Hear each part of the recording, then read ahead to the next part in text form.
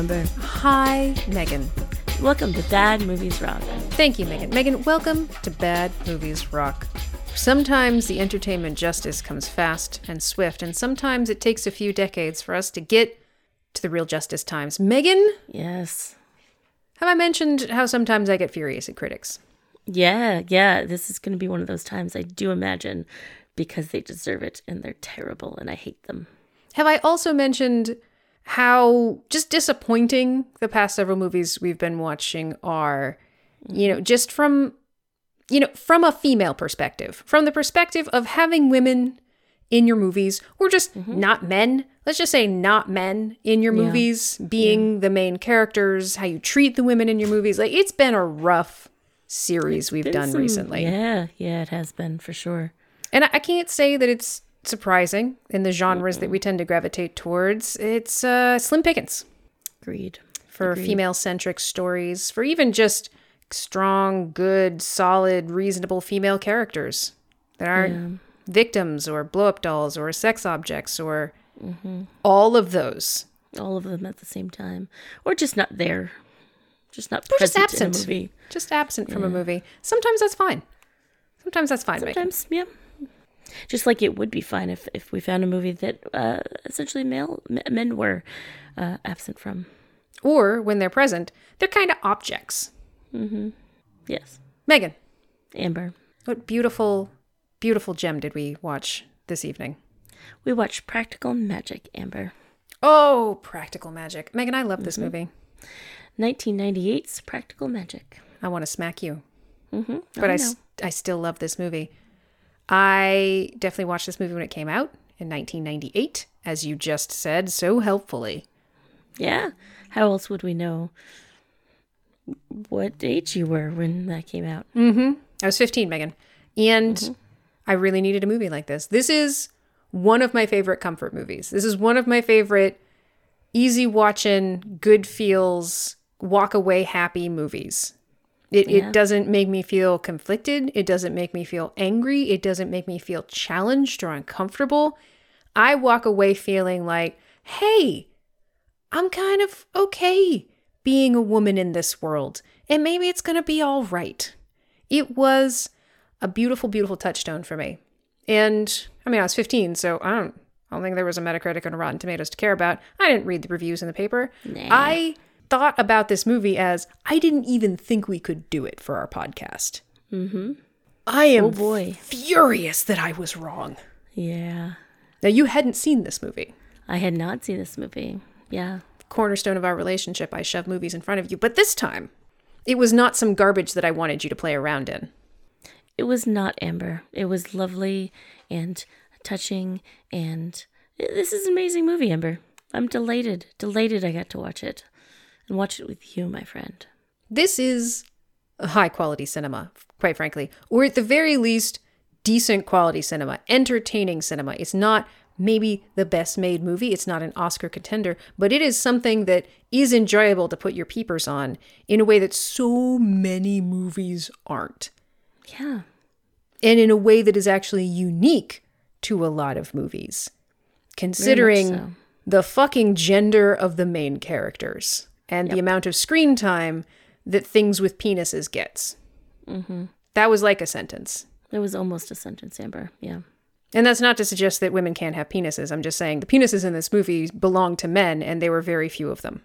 Yeah, absolutely. And that was nice. It was nice to have a little break, Amber, from our men-centric movies where, again, women pushed to the sidelines, stepped on and such.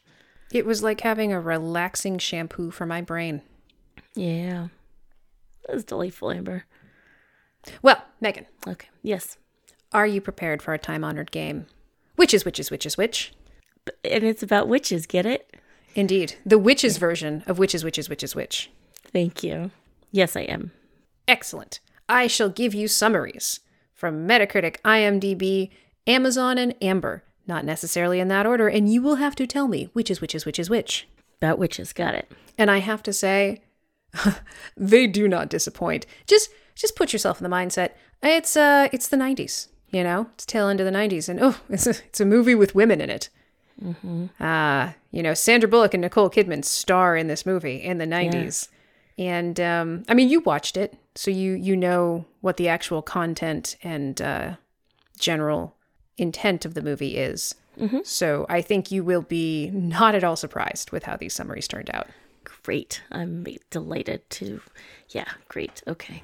Part of the problem is that I often forget which order I did them in the last time. So I don't know if I'm just very consistently doing... I need to be more cognizant of which order I do these in. Here's the thing, Amber. I will never remember what order I know, you put them in. fair. So that, like, for me, that's not going to be a problem because I remember absolutely zero things. Excellent point. So it doesn't matter. I love that it doesn't matter. Thanks, Megan. You're welcome. All right, we shall begin. You could have been doing them the exact same order this whole time, and I wouldn't be able to tell you if that was true or not. I certainly couldn't tell you if it was true either. Okay. Thankfully, we have so few listeners, it's not like anyone's tweeting it at us. Yeah, phew. We don't even tell them what our Twitter is. Sometimes we do. Hey, y'all, it's Bad Movies Rock at Twitter. Hit us up on the tweets. On the Twitter. Mm-hmm. All right. No, for reals this time. We begin. Okay. Two witch sisters, raised by their eccentric aunts in a small town, face close-minded prejudice and a curse which threatens to prevent them from ever finding lasting love. Okay. Relatively true. It doesn't capture the whole essence of the movie even a little bit, but okay. It gets one of the details of it. Sandra Bullock and Nicole Kidman are modern witches looking for love and happiness in this spunky and spellbinding comedy/romance. Oh, God. Yeah, I just letting you know I'm reading them in order of descending goodness. Yes, okay. The first one was the best one. Oh, great. Okay. 3. Just gird your loins on this one. All right. Sexy superstars Sandra Bullock and Nicole Kidman heat up the small screen. These bewitching sisters use their hereditary gift of magic to overcome obstacles in discovering true love. Oh, come on. That's everything that's fucking wrong with critics. All of that is wrong. All of that is exactly what we rail against. Just want to emphasize that bewitching is in quotation marks. Bewitching's and it starts out with sexy, I do believe. Great. Yeah. Okay. Sexy superstars Sandra Bullock and Nicole Kidman heat up the small screen, Megan. And all they're looking for is love. Oh, they use their boy. hereditary gift of magic to overcome obstacles in discovering true love. Yeah, great. Yeah. They use their, just to be clear, they use their. Mm-hmm. Both of them. Mm-hmm. So it's very accurate because they both wind up with men, right? No. Okay, never mind. Final one. A family of magical women, with a casual disregard for a man-killing hereditary curse, experience love and loss in a small, close-minded island community. When two sisters, Bullock and Kidman, murder, resurrect, then re-murder the same misogynistic serial-killing piece of shit, they must reaffirm their sisterly bond and rely on the strength of the women in their community to banish his malignant spirit forever. Also, one of them falls in love with a guy. Yeah, that's I think you kind of, that one should have been pushed to the top, Amber. That was the best one there is. I mean, I didn't want to put my thumb on the scales. Oh shit, fuck. I mean, I thought that was the worst one. Megan. Okay. Which is which? Do you want a refresher? Are you? No, I got this. Sure. Fucking, I don't know. Metacritic, IMDb, Amazon, and Amber. Close. IMDb, Metacritic, Amazon, Amber. Okay. You were right. I'm not surprised. Amazon did not disappoint. Fucking Amazon. I knew that had to be fucking Amazon. Come on. Yep. That's the worst. IMDb was the most reasonable of the 3. Yeah, that makes sense, I suppose. It often is. When it's not cheating off of the other one it cheats off of. Or maybe it doesn't. I don't remember. I can't even keep track of which one often cheats off the other one. Is it Metacritic and Amazon that cheat off? I can't remember either. Maybe. I don't know. I've already forgotten. Wow. Okay. All right. Well, my streak had to two be broken. Sexy ladies looking for love, Megan. Using their magic to find love. Yeah. Fuck. Yeah. Fuck you. That's such bullshit. Two sexy women looking to fucking be defined by the men and their relationships and their heterosexual romantic love. Yeah. Amber, this feels like a really gay movie to me. Doesn't it? It really does. There's no gay in this movie. It just feels like it. And I can't really tell you why. I mean, you can. Yeah. Yeah, because there's a few men in it, huh? There's very few men in it. And because you have, the two aunts, if you pretend they're not aunts. Which I do. In my headcanon, they are not aunts. They're not sisters. They are lovers. Yeah. Oh yeah, that would be amazing. But to be fair, I also don't want to. I don't want to cheapen it, but to like place romantic love on these relationships that don't need it for sure. But I don't know. Even though heterosexual relationships with two of the two younger sisters are definitely a feature of the movie, they're not the front and center feature of the movie. And the fact that it is not romantic love that is, I would argue, the main focus of the film. Right. Yeah. That in itself feels queer. Yeah. Yeah, it's true. I mean, Amazon would argue with you, but go That's on. So true. It is like there's still like that search for love, that desire for companionship, but really the focus is on the familial relationships, which isn't really a queer narrative, but it's so different from what we're used to watching, especially from the 90s, that it feels like it could be. Yeah. Right. Yeah. Yeah. You're not wrong. Amber, shall we fucking, blow the critics a new one? Yeah, let's wade through that fucking shit swamp. Yeah, okay, so what did Metacritic have to say, Amber? 46 from the critics, 69 from the users. Amber, I don't really want to tell you what I don't want to tell you what Rotten Tomatoes gave this, because you're gonna yell. You're gonna yell about it. Just tell me. I'll be fine. Megan, I am completely calm. I can't. Oh no.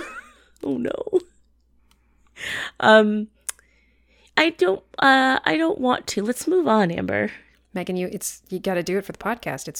This is what the section we're in is, reading what the critics said, the aggregate. That's the whole thing. That's the whole ball game, Megan.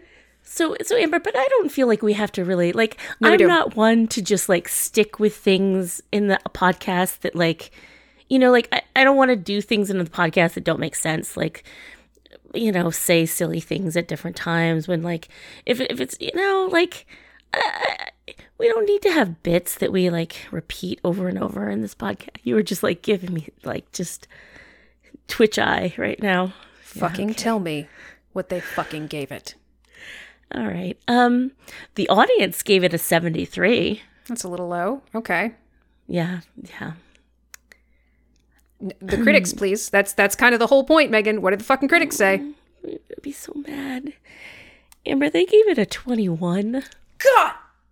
What the fuck? Megan! Fucking Clash of the fucking Titans was higher than that shit. Yeah. Yes, it was, Amber. All the Expendables were higher than this shit, I do believe. All the fucking Expendables! All the fucking what the... God! I can't. I need to go for a minute. Oh no. Okay. I can do this. Ooh, I can do this. Practical magic, in other words, is anything but magical. The only spell it casts will put you right to sleep. I'm trying to look at the words on my screen, and it's red. It's just everything's red. Flames on the side of my face. And one of them's just twitching so hard that I'm sort of... It's fine. Hold on. Just deep breath. Find your center, Amber. You know they're stupid. That's the premise of the podcast. They don't know what they're talking about. Unfortunately, this is The Witches of Eastwick with its humor and sizzle removed. What the fuck? Megan, do you know what the fucking Witches of Eastwick is fucking about? Do you know what that shit is about? I have never seen it, Amber. Why would you compare this movie to... Oh, right, because there's women in it and they're witches. Yeah, I think that's probably the only. I mean, it must be pretty because there's a couple of critics who talk about the Witches of Eastwick, so it must be really similar in kind of its storyline. Let me think about this. Okay, so in this one, it's a hereditary family of all-female witches who have their own power, and some of them fall in love with a guy, but then they don't, but mostly it's about their familial bonds in like the 3 generations living in the same household. The Witches of Eastwick, Jack Nicholson is the devil and he fucks witch powers into 3 different women. Well, that sounds pretty different, Amber. So it's about a man who's Satan who fucks witch powers into 3 women. Okay, yeah, that's not at all what this movie is. This movie is very different. They found empowerment and fulfillment from his dick. Okay, well, and that's being kind shared of by a man who winds up being Satan. Yeah, that's the antithesis of this movie, I do believe. Their power and their empowerment are the direct result of Jack Nicholson, a.k.a. the devil. Well, in this movie, like a family of witches, their bond is so strong, and then they bring in the other women in the community that they're able to kind of exorcise an evil man out, and kind of get rid of him. So again, I feel like this is, just the opposite of Witches of Eastwick. It's weird that they made that comparison. But it's witches and women, so they're basically the same movie. And also Witches of Eastwick was way better because there was a man in it. Oh, yeah, you can concentrate on that man. And it was a man, and he got to have sex with 3 women. Yeah, that's... all at once, and they were cool with it. That's pretty great, gotta say. Pretty great. Let's wade through. Let's find some diamonds here. Oh, this one might be my favorite, Megan. Uh-oh. Mick LaSalle of the San Francisco Chronicle says, "It's all swell. Though after 2 hours of nonstop yin energy, one does begin to wish that someone like Bruce Willis might show up in a sweaty t-shirt scratching himself." Are you kidding me? That's what he said? There's too much fucking vagina in this movie, Megan. It's too much vagina and women and feelings, and I just need Bruce Willis to show up all sweaty, scratching himself, so that I have something to enjoy. He literally said 2 hours of non-stop yin energy. One, this movie isn't 2 hours long, but I guess he felt like it was because it was all of the vaginas. Yeah. This movie's like a cool 100 minutes. Like it's, yeah. And if you're unaware, yin is often associated with feminine energy, the most boring energy. Right, the most terrible. So, I mean, if you're wondering if there is a certain je ne sais misogyny to the critical evaluation of this movie, wonder no longer, friends. Yeah, that's painfully, great. Thanks. Oh, this one's fun. It's a little more subtle. Thanks, Dennis Lim of The Voice. The title is, to say the least, an understatement. Witchcraft has rarely looked more prosaic and less sexy than it does in Griffin Dunn's Practical Magic. Oh, I'm sorry. Are these witches not fuckable enough for you?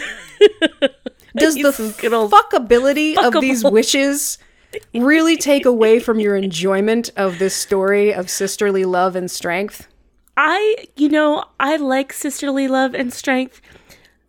All of the women in this movie were entirely fuckable. Oh, all the women in this movie were so fuckable. And they're like just confident, and they're funny, and they're loving, and they're like each has their own like personality, and they shine through.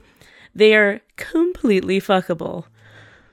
Yeah, but you're approaching their fuckability as a woman. And I feel like your yin is getting all up in the yang of this reviewer. I'm sorry to throw my yin everywhere.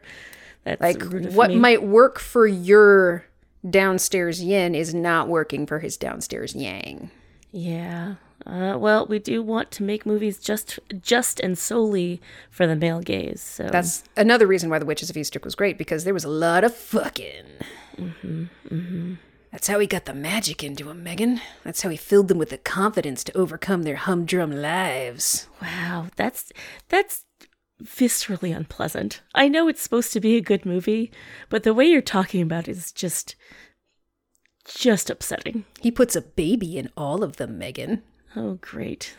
That's great. Yeah. Oh. So You're critics, very upsetting me. Yeah. the ones who weren't overtly deeply sexist and problematic, often complained about the tone of the movie. And the multiple genres that it cycled through, making it just so darn confusing. Pick a lane, movie. Are you going for horror or comedy? Are you going for romance or familial? What do you want to be? Oh my gosh, I can only handle one genre at a time, and you are just throwing like 4 at me, and it's really confusing. I will say, okay, I want to bring it around with a little bit of love for at least one reviewer that I found. So Alana Bennett of BuzzFeed wrote like a 20-year retrospective on Practical Magic.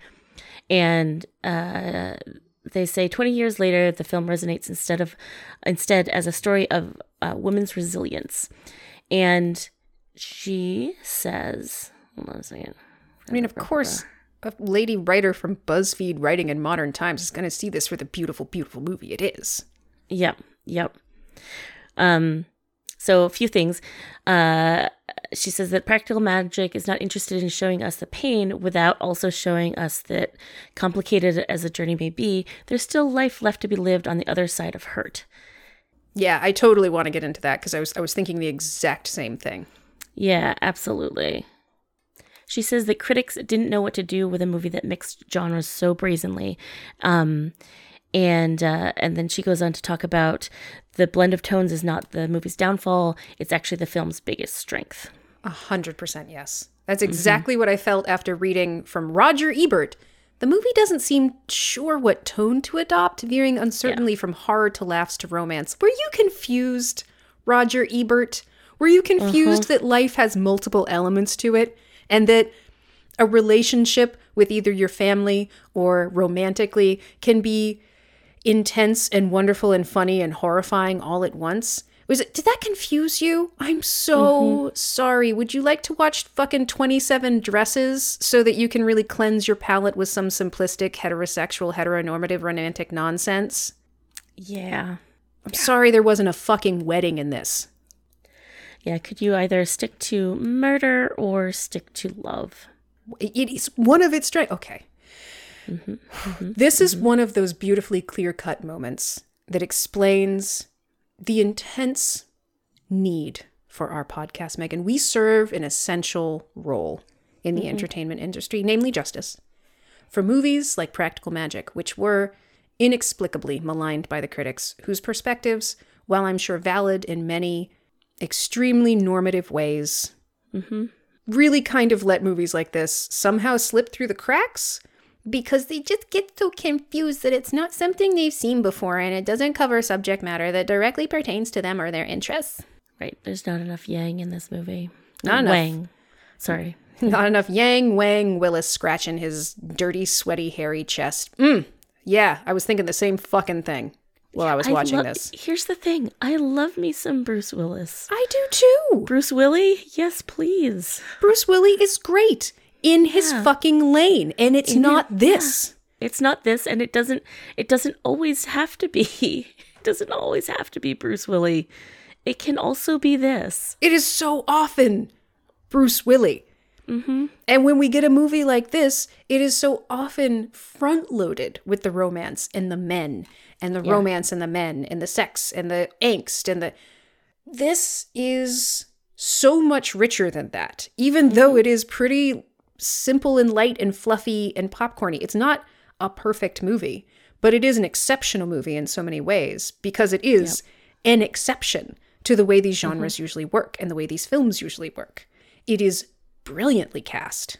Yes. Oh, yes. It is beautifully shot. The costuming is, we will talk about. It is such an important part of the, like the aesthetic of this movie is so refusing of male gaze voyeurism. Yeah. And the fucking soundtrack is beautifully on point, thematically on point, and just... all right, let's get into this. Critics, go fuck yourselves. Yeah, go fuck yourselves real hard. Yeah. Bye. We're already almost a half an hour into this, Megan, and I am worried this is going to be a long one. So buckle up, listeners. I hope you have a long commute ahead of you. I mean, I don't hope that. I want commutes to be quick, but just in case, if you're already listening to this and you're thinking to yourself, oh shit, they haven't even started talking about their favorite parts of this movie, you're right. Yeah, you're right. You should be worried. Maybe save this one for a traffic jam. Amber, there's a curse on the Owens family. A curse, you say? A curse that any man that falls in love with an Owens is destined to just die. Die pretty quick. Oh, geez. Die pretty early. Yeah. Oh, that's really rough. So they all avoid men, or I guess they'd avoid having men fall in love with them, like forming lasting relationships with men. They constantly get married and have kids. Yeah. Is that murder or manslaughter? I don't know, but they don't care.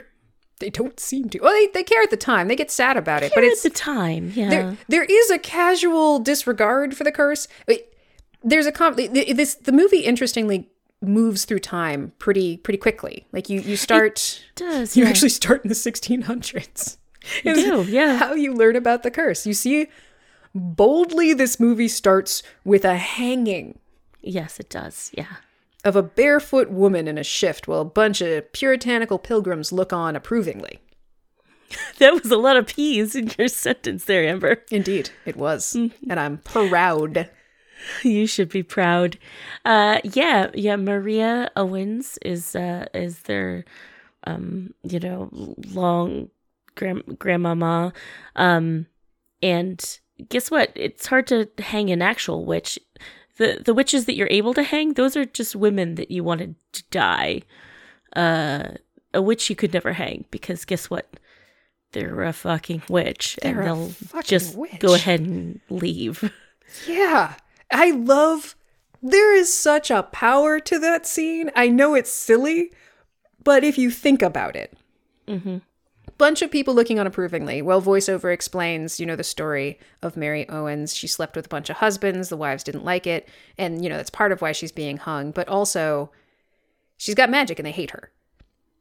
And so they're, reading some sort of fucking thing to work themselves up to hanging this woman. And she just steps off. And then, of course, the noose breaks because she actually fucking is a witch. Yeah. And all of the little Puritans run as she just has this defiant look on her face. Like, what the fuck are you gonna do? Yeah. Get the fuck out of here. I refuse all of this. The only reason I even showed up for this is so you could see how little of a fuck I gave. Yep, absolutely. Mary out. Yes. But. Maria, I think it's Maria. Maria out. But she was also super pregnant. And she was like, okay. Oh, they were going to hang. So they were going to hang a pregnant woman. Absolutely, cool. 100% we're going to hang a pregnant woman. Cool dudes. And so she's like, I don't need those people as long as the man I love shows up. He didn't. No. And so she gets really sad and really bitter. And like, it shows her sobbing while holding her pregnant stomach.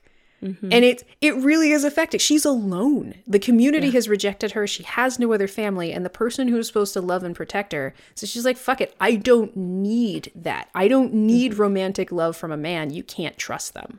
Right. And she accidentally curses her entire bloodline in an attempt to protect herself. She's literally being like, I don't ever want to fall in love again. But she's so bitter and so powerful that she curses her entire bloodline. Oops-a-doodle. Whoopsie curse.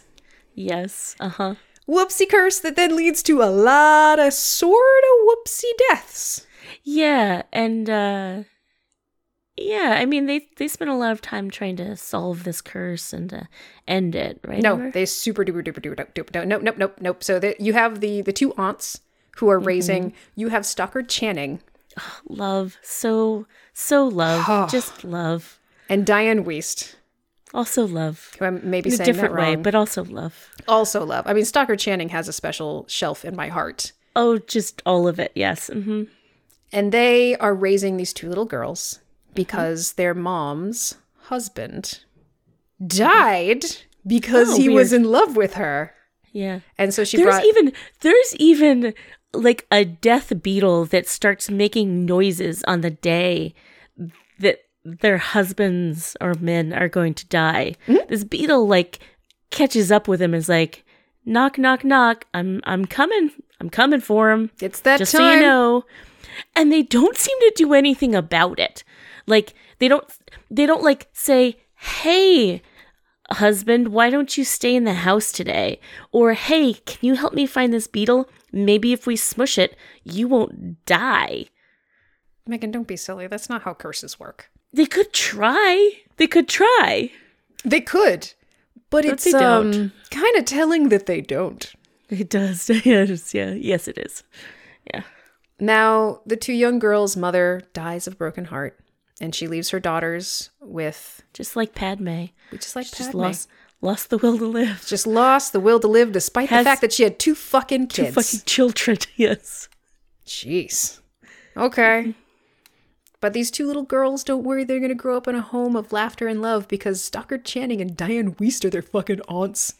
Yeah. And they're witches, and they're going to feed them cake and teach them magic and not have them brush their teeth, which they really should do. That's the one thing that I think you gotta... Although, maybe you can just have a spell for nice teeth. I was just thinking that. They have magic. Fuck a toothbrush. Damn it. Yeah.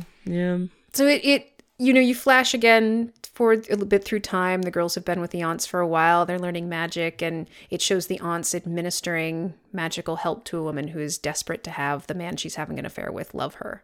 Mm-hmm. And it promotes two different responses in the young girls. One of them can't wait to fall in love, and the other one is like, fuck, I never want to do this. Well, and like very much like seeing that and knowing that they've been told that their mother died of a broken heart. They're like, I don't want to die. Yeah. Like, this sounds terrible. If I fall in love with somebody and then they die, I don't, that ruins your life. You're done. You collapse into it. Like, that's not, I want to live my life. But the argument in this being, if you protect yourself so much from love, you're not actually living. Mm-hmm. But that argument is not solely for romantic love. Mm-hmm. Because both of the sisters kind of get flung out on different paths. Like, one of them so eager to experience it that she can't get enough of it. And the other one so eager to avoid it, but also to be normal. Like, it's like the two conflicting things of she doesn't want the town to hate her. Like, they're still ostracized. They still get chanted, witch, you're a bitch, from kids throwing rocks. So she wants to blend, clever. And she wants to... But it actually sends them away from each other. Right. Yes. As well as away from their aunts. Like, it's sort of this full-on rejection of all of their ties. Right. And that's interesting. It is, yeah. What the young, not wanting to fall in love with girl does is cast a spell. That's Sally. Sandra Bullock. Indeed. We've got Sally and, what is Nicole Kidman's? Jilly. That's right, Jillian. Sally casts a spell to conjure an impossible boy with impossible features that can't exist. And she's like, see, if I cast the spell, I'll be fully protected. No one will ever come because they don't exist. Right. This person can't possibly exist. So. Which is beautiful. There's an elegant, it's elegant. Yeah. For a kid's mind, totally makes sense. It really does. But then it flashes forward again. They're adults. They're now Nicole Kidman and Sandra Bullock. And pretty much Jillian pieces out from that point. She must disappear for years. Yeah, that's what's implied because she comes back later on to meet Sally's kids, and I don't think she's met them at all, or maybe just when they were tiny. It's hard to say, but doesn't seem so. Yeah.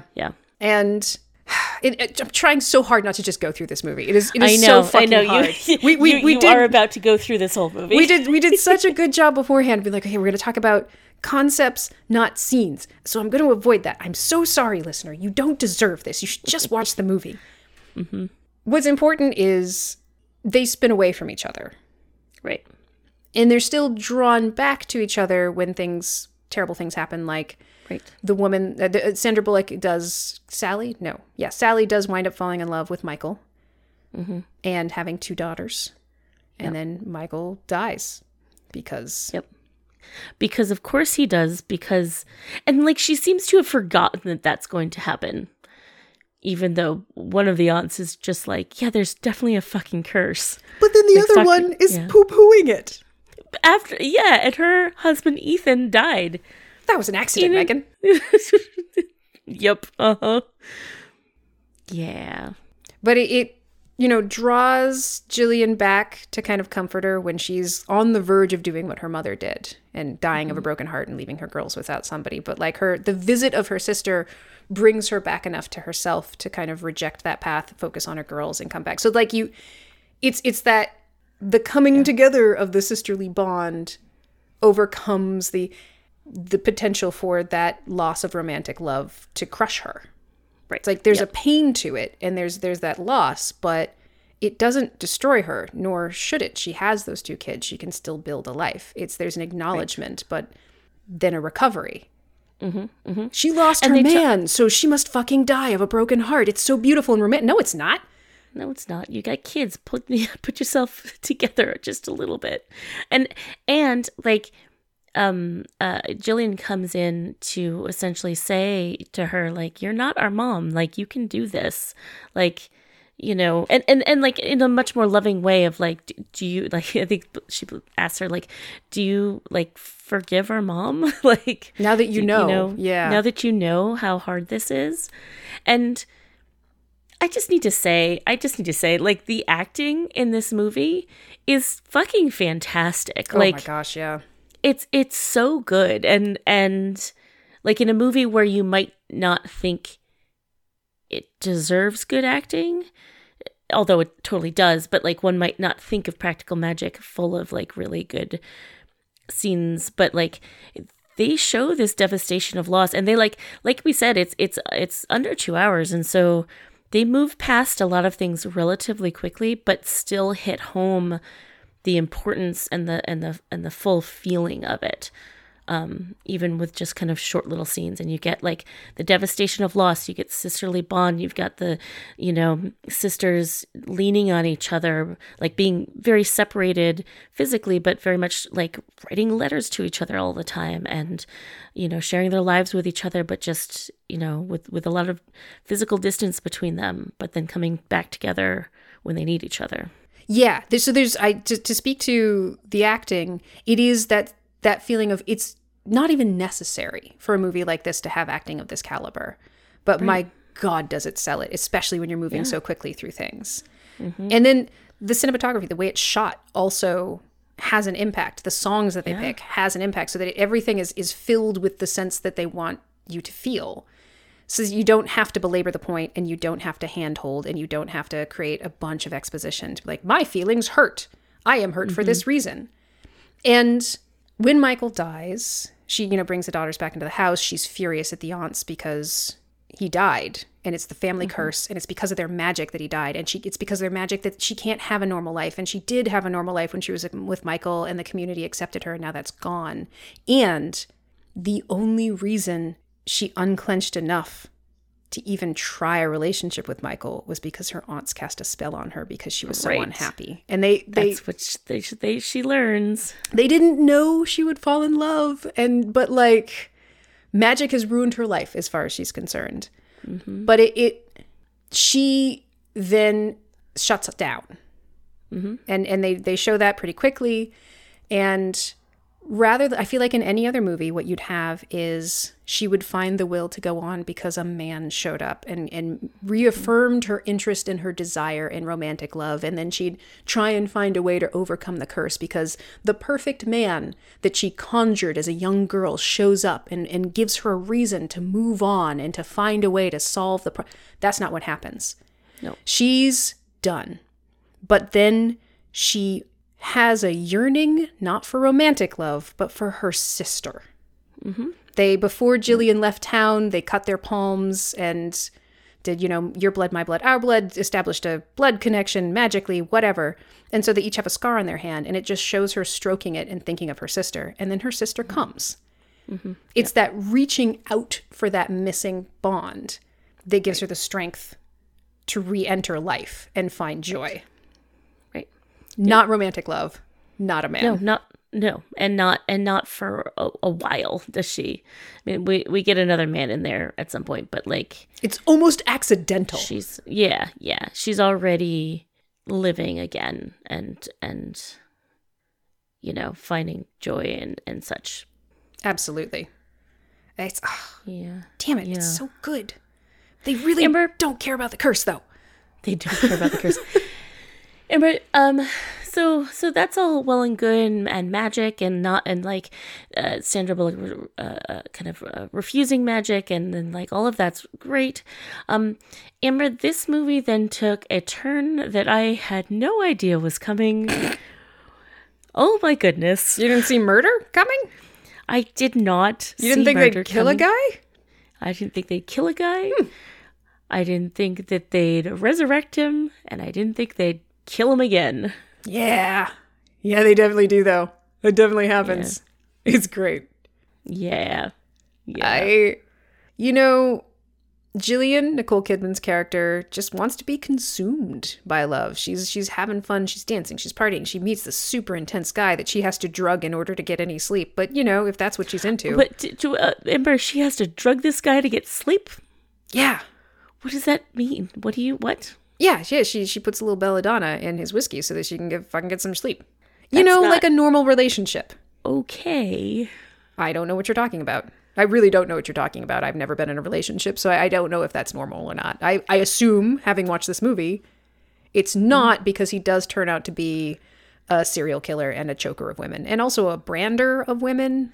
Yeah. Just the worst. Whole MO. Yeah, it's very bad. He's just the worst. He's garbage. Mm-hmm. He hits her, and that's it. Sally comes for her. Then there's a whole kidnapping thing. And then, they poison him accidentally. It's an accidental poisoning. Yeah, they don't mean to, but he is threatening their lives, and so Very they much try so. to put him to sleep with the belladonna, and it just gets overdone a little bit. It's a little bit of an overdose. And, I respect that they then turn to magic to resurrect him, not to, oops, we killed a human being. Nah, he's a piece of shit and they know that. They're not upset about that. They feel no angst about having murdered him. The problem is going to jail for having murdered him. Right. They don't want to do that part. Yeah. Fucking love that. I love that at no point are they agonizing over the loss of human life. Are they agonizing over, oh no, I killed a person and he wasn't a person. He was garbage. He was living garbage who killed other people and caused pain and terribleness. I do not weep for his murder. And it was entirely self-defense, so they shouldn't feel anything about it. And they don't, other than inconvenienced. His death was inconvenient, so they bring him back to life, but he immediately starts choking Jillian again, so they have to kill him again. Yes. like literally 20 seconds after they resurrect him, he's dead again. Yeah. Yeah, he is. Wow. And they just bury him. Then they... Yep. The fact that the next scene, after burying this guy and saying we're not going to tell our aunts about this, is Sally agonizing over the fact that she's not going to be part of the mother's phone tree because it's a popularity contest and she's not popular, makes me so happy. Yeah, Sally's all acting out of sorts, and you're like, oh, this must be eating her up inside. Nah, it's phone tree day. I mean, something is eating her up inside, but it is Yeah, not the murder, resurrection murder that just happened.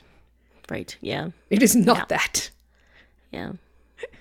When the cop shows up investigating this guy, not because he went missing, but because he had already murdered another person. He was trying to arrest this dude. Yeah, he's trying to arrest this dude. This dude is played by Goran Vizniak. And I believe his name is Jimmy Angelov. Yeah, Angelov, yeah. Angelov. Yeah, Jimmy's a bad man. Yeah. And she doesn't feel the need to be honest with him because, I gotta unburden my soul. It's just she doesn't want to lie to this guy in particular. She wants to tell the truth to this guy for some reason. It has nothing to do with, we did a bad thing. I'm going to do some hand wringing and I need to unburden my soul. Nah. She just has she's just drawn to him in a way. Drawn to him, interestingly. Strange, yeah, weird. Yeah, it's weird. I mean, Aidan Quinn is fine. Yeah, sure. Yeah, I guess. Everybody's got a thing. He's no Stalker Channing, but okay. 100% no Stalker Channing, but unfortunately they're related, so she's off limits. Yeah. So you just didn't see the whole... I did not know that that's where this was going to go, Amber. Fair enough. Did you predict it would have to end with like a demon exorcism of his malignant spirit? I did not. Oh, So okay. so what? Yeah. So one of the things is, well, there's a couple things. One is that resurrection spells don't bring back the person. It brings back brings it back their body, but it brings back something else, which is why they did not do it, or the aunts refused to do it for Sally's husband who died. So, and Sally has not been practicing her magic. She's kind of turned her nose up at it. And so the spell that they're doing, they're not even willing to shove like pins in this guy's eye, Come on, that's part of the spell. You gotta just fucking do it. So no wonder shit goes bad, and all of a sudden Jimmy's possessing Jillian. Oh yeah, there's a lot of like haunting things. Tequila shows up and they all drink it and then start saying nasty things to each other, and a rose bush grows and a frog vomits up his ring, and it's a whole thing, and it's inconvenient because Aidan Quinn is there investigating shit.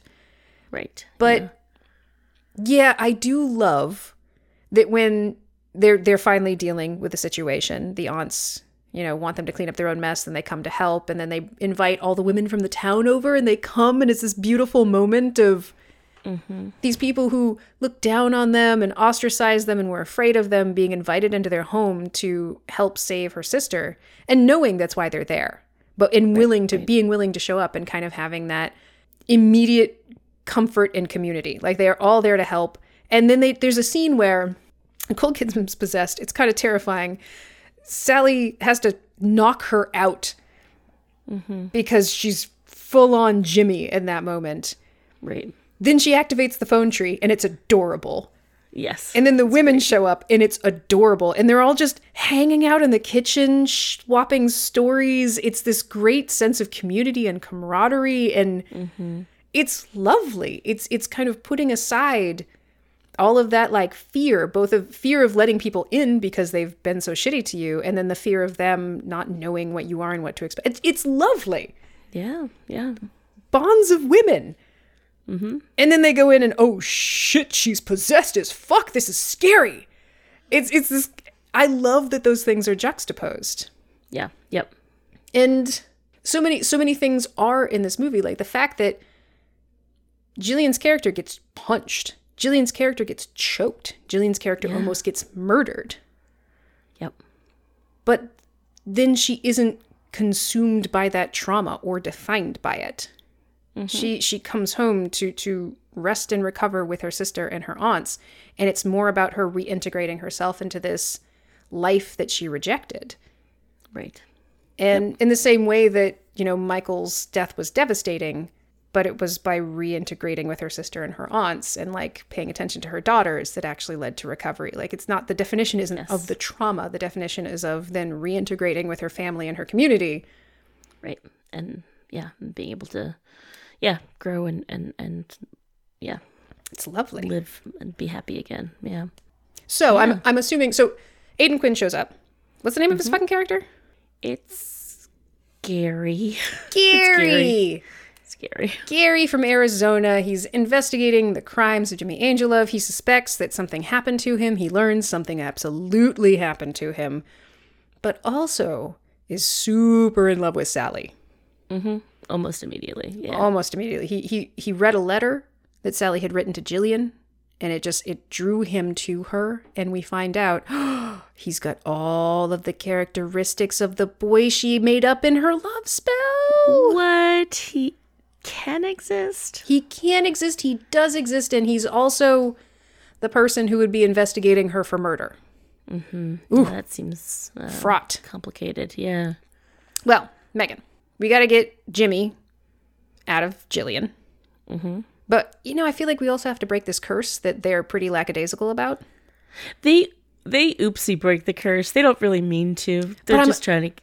I'm assuming they do it through true love. She gets together with Gary and it breaks the love curse because it's like, here's a man that she was really supposed to be with, and the curse was like, oh, you don't need men, but then she does, and he's great, and that breaks the curse. No. She sends Jimmy away. Yeah. before the Gary. She sends Gary away. exorcism. Yeah. They decide it's too complicated and nah. So Gary's not even there when they exorcise Jimmy He's back in and Arizona, yeah. when they break the curse. Yep. And then I'm confused. I don't understand how romantic heterosexual love doesn't break the dead man curse. Community and love of friends and family breaks the curse, Amber. What? Yeah, I know. Are there any men there? Nope, not a one. So it's just like sisters loving each other and women working together for a common purpose that gets rid of Jimmy and breaks the curse? Yeah, they're trying to get rid of Jimmy. Let's be clear. Let's be absolutely clear here. They don't fucking care about this curse. They don't care, and they break it by accident. Yeah, they do. They push Jimmy out so hard that it breaks the curse that they didn't mean to break. Oh, God, it's so... They literally exorcise a malignant, choking, beating, murdering piece of shit man from a woman. Yeah. With all of their woman power and witch power. And then they do it so hard with their love for each other and their familial and community bond that it makes their ancestor change her mind. Yeah. Yeah, it, like heals her broken heart from way in the past, yeah. Retroactively. Which is amazing to me. It's amazing to me that that's what breaks the curse. That it, one, wasn't even the main focus of what they were doing, and two, that that's the thing. Any other movie, it would be True Love's fucking kiss or whatever. Yeah. But it's the fact that Maria was bitter because her man didn't show up, but also because she had no community. She was alone. Right. Yeah. What they showed her when they were freeing Jillian from Jimmy was that there's a whole family now, and they're together, and also the community is there with them, so they don't need the curse anymore. Right. Because they're not going to rely solely on romantic love for their happiness and comfort. That's fucking baller. Yeah, it's pretty great. What a fucking bomb-ass message. It is. Hell yes to this. I don't even fucking care that it ends with her, Sandra Bullock and Aidan Quinn kissing. I don't fucking care that they get together. That's cute. That's sweet. That's whatever. It's fine. It's great. Yeah. Fine. It's fine. It's fine. Because that's not the point. That's just, that is not the cause, but it's sort of an effect. The cause is sister bonds, family bonds, community bonds. The effect is, oh, she won't kill Aidan Quinn if she hooks up with him. Yep. I don't know if that would have stopped her from hooking up with him. It didn't stop her from hooking up with Michael, but still, it's nice. Yeah. It's a nice little add-on that he doesn't have an expiration date of a few years. Yeah. Yeah. I can't, we've already talked too much about it because I can't, I'm sorry. I'm so bad at not describing things. This must be so boring. It's not. It's great. Diane Wiest and Stockard Channing are amazing. The fashion in this, the costume design is, the only way I can think to describe it is it refuses the male gaze. It's not voyeuristic. It is beautiful. It is sexy. It is attractive. But it's what I would expect a woman to wear for herself if she wants to look good, if she wants to be comfortable. There are multiple hairstyles in various ways. None of them, like there's makeup, but it's not the dresses and the skirts. It seems to be just for them. And like the Stockard Channing and Diane Weiss wear clothes that like seem to be like from the turn of the 19th century, kind of like implying that they're a lot older than maybe they appear to be, which is kind of fun. And you've got Stockard Channing wearing like just this gorgeous like eyeliner, like poppin' makeup, and Diane Weiss wearing almost none, and like each of them doing it for themselves because they want to. Because they don't tend to leave the house very much, so they're just doing it for themselves. Yep. And they both look amazing. Yeah. Absolutely. And there's an understated casual elegance to what, they put Sandra Bullock and Nicole Kidman in, and they're barefoot half the time, or it's it's so nice. Yeah. I feel comfortable when I look at what they're wearing and how they're dressed. Yeah. There's some great scenes. There's some decent humor in this. There are cute lines. There are cute moments. This is like, I know you mentioned already the fact that, Sally had been looking down her nose at witchcraft, and then she tried to resurrect a guy. And there is a scene in which Diane Weist's character, while they're prepping to exorcise the bad man from Nicole Kidman, it's just like, this is what happens when you dabble.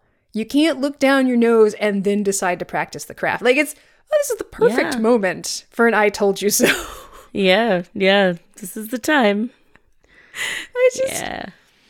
And there's the lovely, the Midnight Margarita scene with the Lime and the Coconut song is amazing.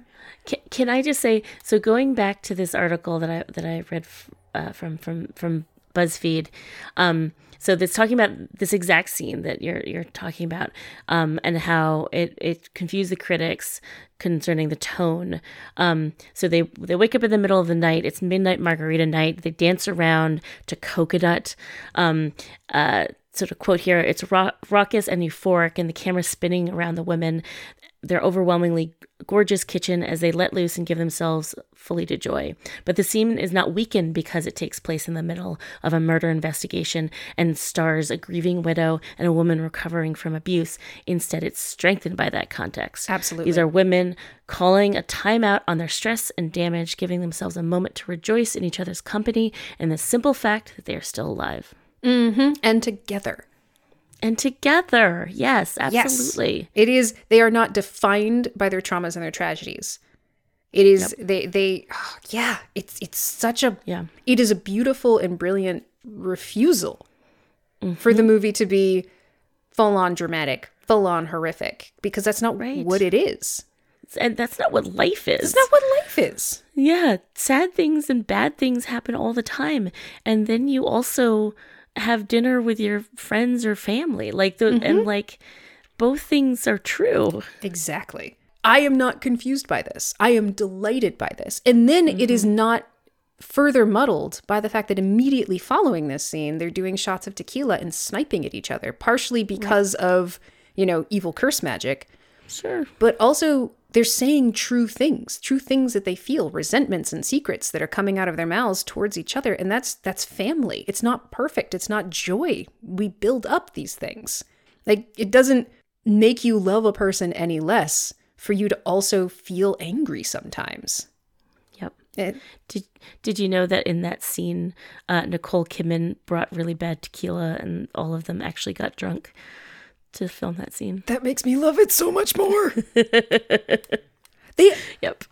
The chemistry amongst these four women, it's fantastic. Is so good. Sandra Bullock and Nicole Kidman especially, so good. The one failing is that there's not enough Stockard Channing and Diane Wiest.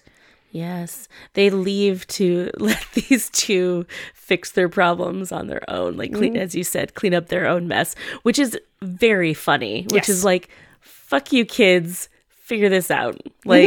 You got yourself in, they know immediately, Stockard Channing and Diane Wiest, they know that something's up, and the girls don't tell them, and so they're like, fuck you, we're out.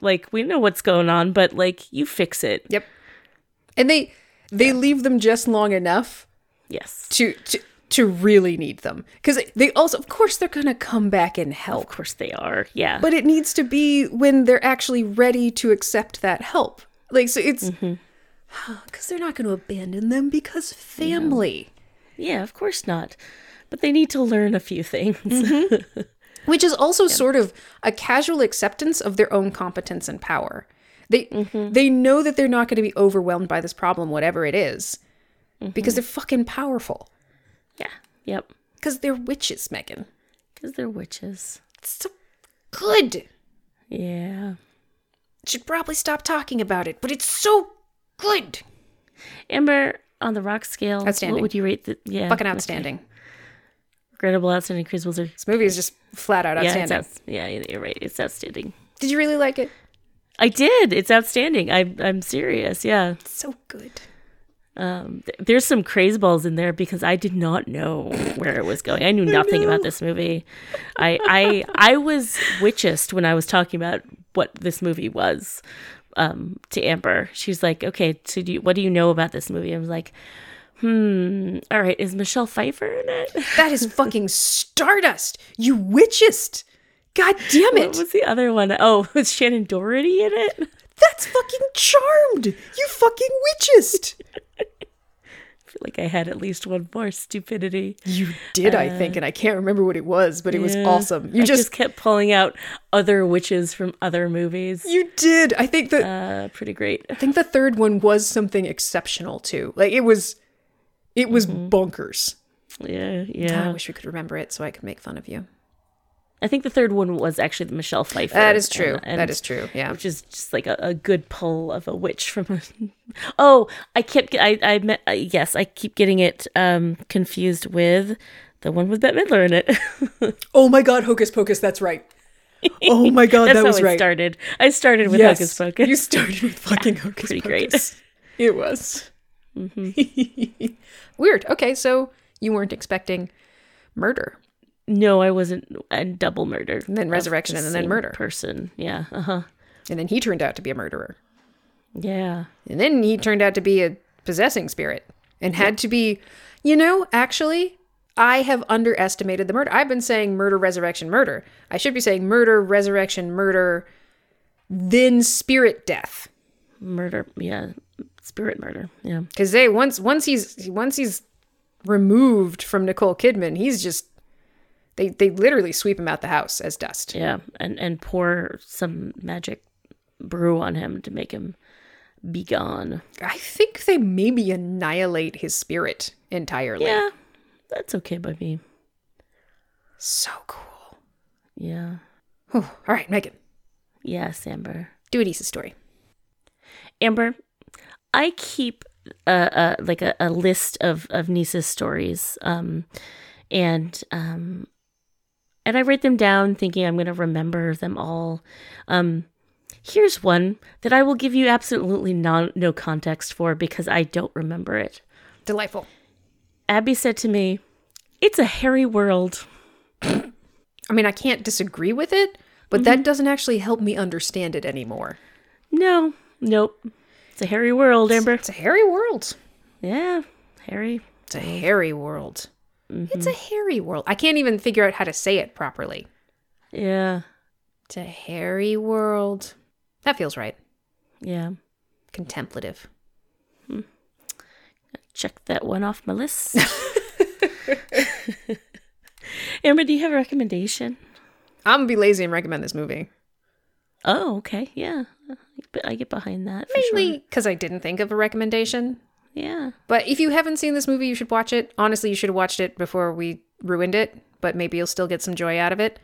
You will. Watch it. I mean, you will. I don't think we could ruin it, but I feel badly for rehashing it. Instead of just telling you to go see it. It's apparently based on a book series, which I did not know. I've never known that. It was mentioned in a couple of the critical reviews. The first book came out 20 years before the second book. I guess that it was published in 1995, so it wasn't actually a series when the movie was made. Gotcha. But yeah, I mean, check that out. I don't know anything about it, but I love the movie that they made out of it, so there must be something to it. It's by Alice Hoffman. Give it a look. Let me know what you think. Maybe I'll read it. But I love this movie. It's so nice. It doesn't hurt my heart. It doesn't make me uncomfortable. It's just a beautiful brain shampoo, as I said. A nice rinse and condition, and you walk away feeling kind of refreshed, a little like emotional in a good way. Maybe wanted to reach out to some of your friends. I don't know. Yeah, absolutely. This is something you and I talked about before, and that this article, I'm going to link to this article on our Twitter feed, which is Bad Movies Rock on Twitter. This BuzzFeed article, Alana Bennett, says it could do with more people of color. Oh, yeah. Yeah, no, we did talk about that. Yeah.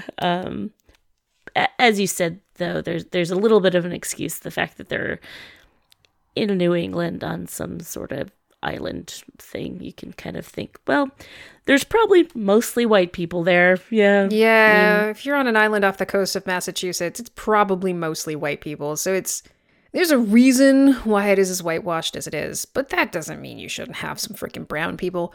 A brown person in the group of women. There is actually one, I think, on Phone Tree Day. But then she is not present in the circle of women helping with the possession. Okay. But it's pretty. That is the one rough thing. Yeah, it is. But there are 4 men with speaking roles in this.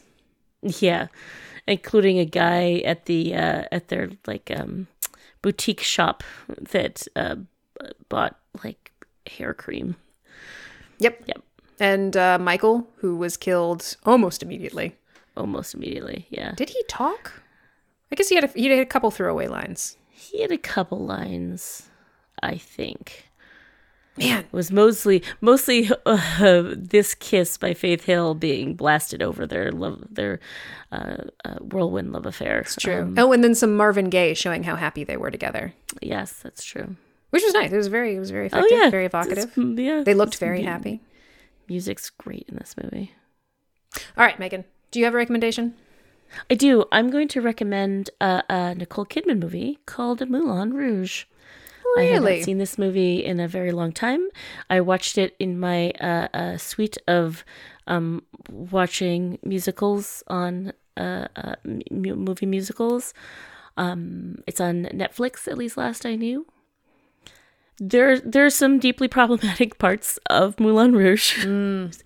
Very problematic. Nicole Kidman is very good. I mean, not surprisingly. It's true. She's very good. And there was something she did in this movie. I was like, oh, it's very much like a look or a thing she did in Moulin Rouge. And I was like, oh, yeah. She's so good in this movie. This movie, Practical Magic, introduced me to Nicole Kidman. And it's actually one of the reasons I watched Moulin Rouge in the first place, because I'm not really a fan of musicals. Yep. But I forget how much I like her as an actor. Yeah. She's very good. So the possession was something we thought we'd gotten rid of at this point in the movie, and Sandra Bullock comes over to Nicole Kidman to give her a hug, and just the way there was a brief look, and I was like, oh no. And she was repossessed, and like you could just tell by the way that she looked at Sandra Bullock. Yeah. And it wasn't overdone at all. It was very subtle. So subtle that I thought I was wrong for a moment. And then I was like, oh no, I was right. Oh, she's licking her face. Yeah, that's not Jillian. Yeah. All right. That's Nicole Kidman. That is Nicole Kidman. Yeah. Moulin Rouge. It's a good movie. Yeah. It is a lot of problematic stuff, but it's good music. Movie. It's good music. Agreed. Mm-hmm. Excellent. Well, I think we have had a very long podcast. I think it was totally worth it because it was the only way to do justice for this remarkable film. All right. Good show. Have a good weekend this year. Thank you, Amber. And I'll close this up. Like I always say, what a hell of witchcraft lies in the small orb of one particular tear, but with the inundation of the eyes, what rocky heart to water will not wear? What the fuck? What breast so cold that is not warmed here? Oh, cleft effect, cold modesty, hot wrath, both fire from hence and chill. Extincture hath. Did you just read Shakespeare at me? I did read Shakespeare at you. I was looking for a quote with from Macbeth or something of the like. I came up with Lover's Complaint. You still can't ruin this movie for me. You fucking read Shakespeare at me after I got to watch. It's not you won't do this. You won't do that. You can't take this from me. You can't take Practical Magic from me, Megan. We'll exorcise this demon. Yes. Power of love. Power of sisterly love compels you. The power of sisterly love compels me to reject your Shakespeare bullshit. It's understandable. Bye, Megan.